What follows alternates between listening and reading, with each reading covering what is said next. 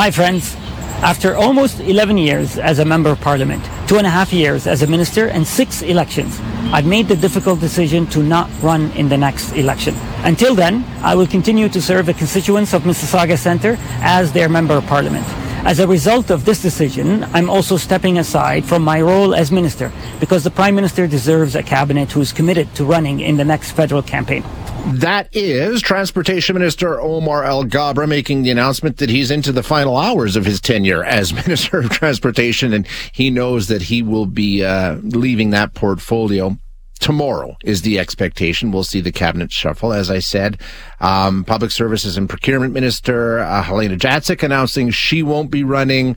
Also, Carolyn Bennett, Minister of Mental Health and Addictions, announced she's not running for re-election. So we know those three are going to be moved out of ministries and onto the back benches as they await the next federal election. Some of the other bigger names are Melanie Joly, Gibault, Chrystia Freeland. It's believed that they're all going to remain in their posts. And of course, one portfolio that we'll be watching very closely is public safety. Marco Mendicino has had a rough ride in that ministry. It's been a disaster. One crisis to another. So a lot coming down the pipe in Ottawa this week. We'll see what happens tomorrow and who ends up where. But in the meantime, it's kind of interesting to take a look because there's a lot of people that are affected when something like this happens beyond the ministers. There are hundreds of people that staff those offices, and they're sort of waiting on tenterhooks right now too, try and figure out what might happen. And we're going to get a little insider perspective on this. We're going to speak with Rachel Rappaport, a senior consultant with Macmillan Vantage, who spent a lot of time in those offices. Rachel, thanks so much for your time. I appreciate you joining us. Thanks for having me, Shay. For like 10 years, right? Almost 10 years, you worked in different portfolios. I mean, you worked in justice, you were all over the place working in cabinet ministers' offices, right?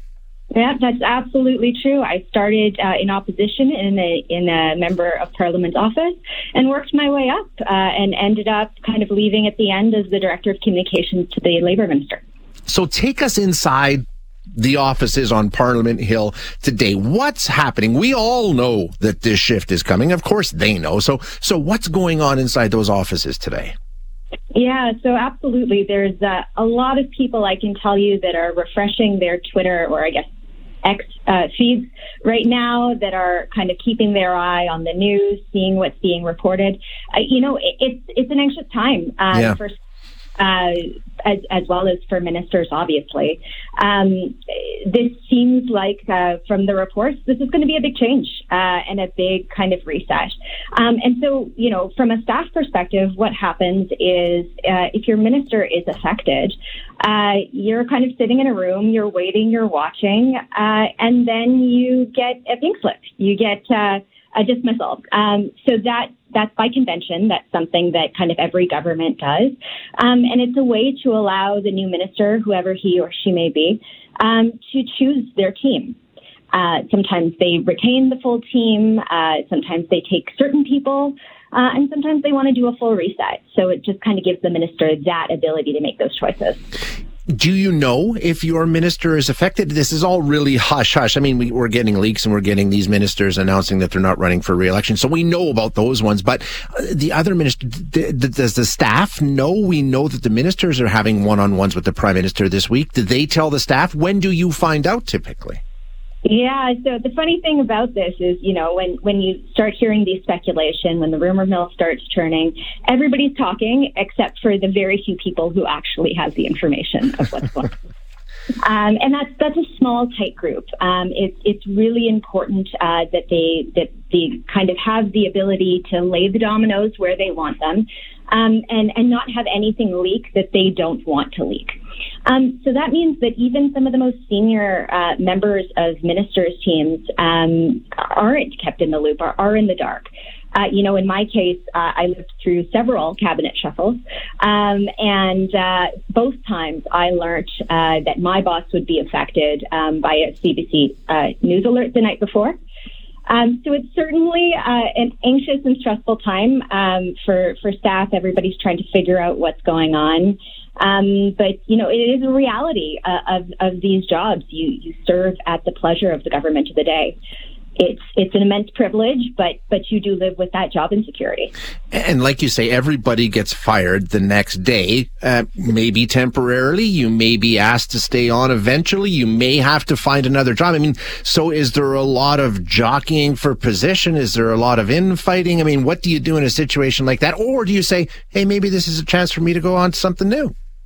Oh, no, absolutely. There's certainly a lot of opportunities that open up. You might kind of be at a position in your career where you're thinking, I'd love a promotion, or I've always wanted to work at Foreign Affairs. And those are the types of opportunities that could come up through a cabinet shuffle as everybody is moving around. You also may be at a point in your career where you say, I'm seeing the exit ramps. They've been coming for a little while. Maybe it's time to try something new and to step back from politics. Certainly, that was the case for me. I had done, as you mentioned off the top, nearly 10 years in political circles. I had an incredible time doing it. I learned more than I think I ever could in kind of the 10 years that I was there. But I also recognized that it was just the right time for me. So that's certainly one of the options that's on the table for people. But the fact is, because there's so much movement of everybody going everywhere, it's really hard to know. So most of what staff is going to hear in the next few weeks, even sometimes into months, is I don't know yet. It depends on, who comes in as director here and who might be the chief of staff there. So oftentimes, especially for the junior and the younger staff who are just starting out in their career, they have to wait a little while to figure out, what's available and where they might go. They'll be the last to know, right? I mean, you're going to, like you say, chief of staff will be installed, press secretaries, all those people will be, and they'll sort of work from the higher positions down to ultimately those junior staffers you mentioned. Yeah, that's exactly it. You start at the top with your chief of staff and your director levels, and then you kind of move downwards. So it can be an anxious time. Yeah. Trying to figure out where do you fit. I don't know if you ever encountered this, but I'm sure there must be portfolios where you've got, because there's also the public sector that doesn't move, right? Like they're sort of installed and they work for the bureaucracy and they'll be there after all the shuffling is done. It doesn't really matter. It's the political staff that's in jeopardy here. But is there a time where it's sort of like, I can't wait till we get rid of this minister. This guy's been a disaster. We need somebody better in here. I mean, there must be some people that are really looking forward to this. I mean, listen, we're all humans. Sure. At the end of the day, right? And we all have our views on what's impacting our jobs. So, I'm sure if you kind of listen at the ear of some of the deputy ministers' offices, maybe you hear a few things going on. But ultimately, you're right in saying that if the public service is prepared in the event in possibility that they get somebody new. They prepare briefing notes kind of all over, and as soon as they have some certainty of who the new minister is, they book those introductions with the deputy minister, with the key staff. And for most public servants, I mean, life kind of goes back to normal. You'd be surprised at how quickly nameplates actually come in. Things are changed within hours, while kind of the rest of the staff are still sitting in the boardroom looking around and wondering is that my office still? Where do I go next? Yeah, what a time. What a time. It's fascinating. Rachel, thank you so much for giving us a little inside look at what's happening in Ottawa today. Fascinating stuff. Thank you.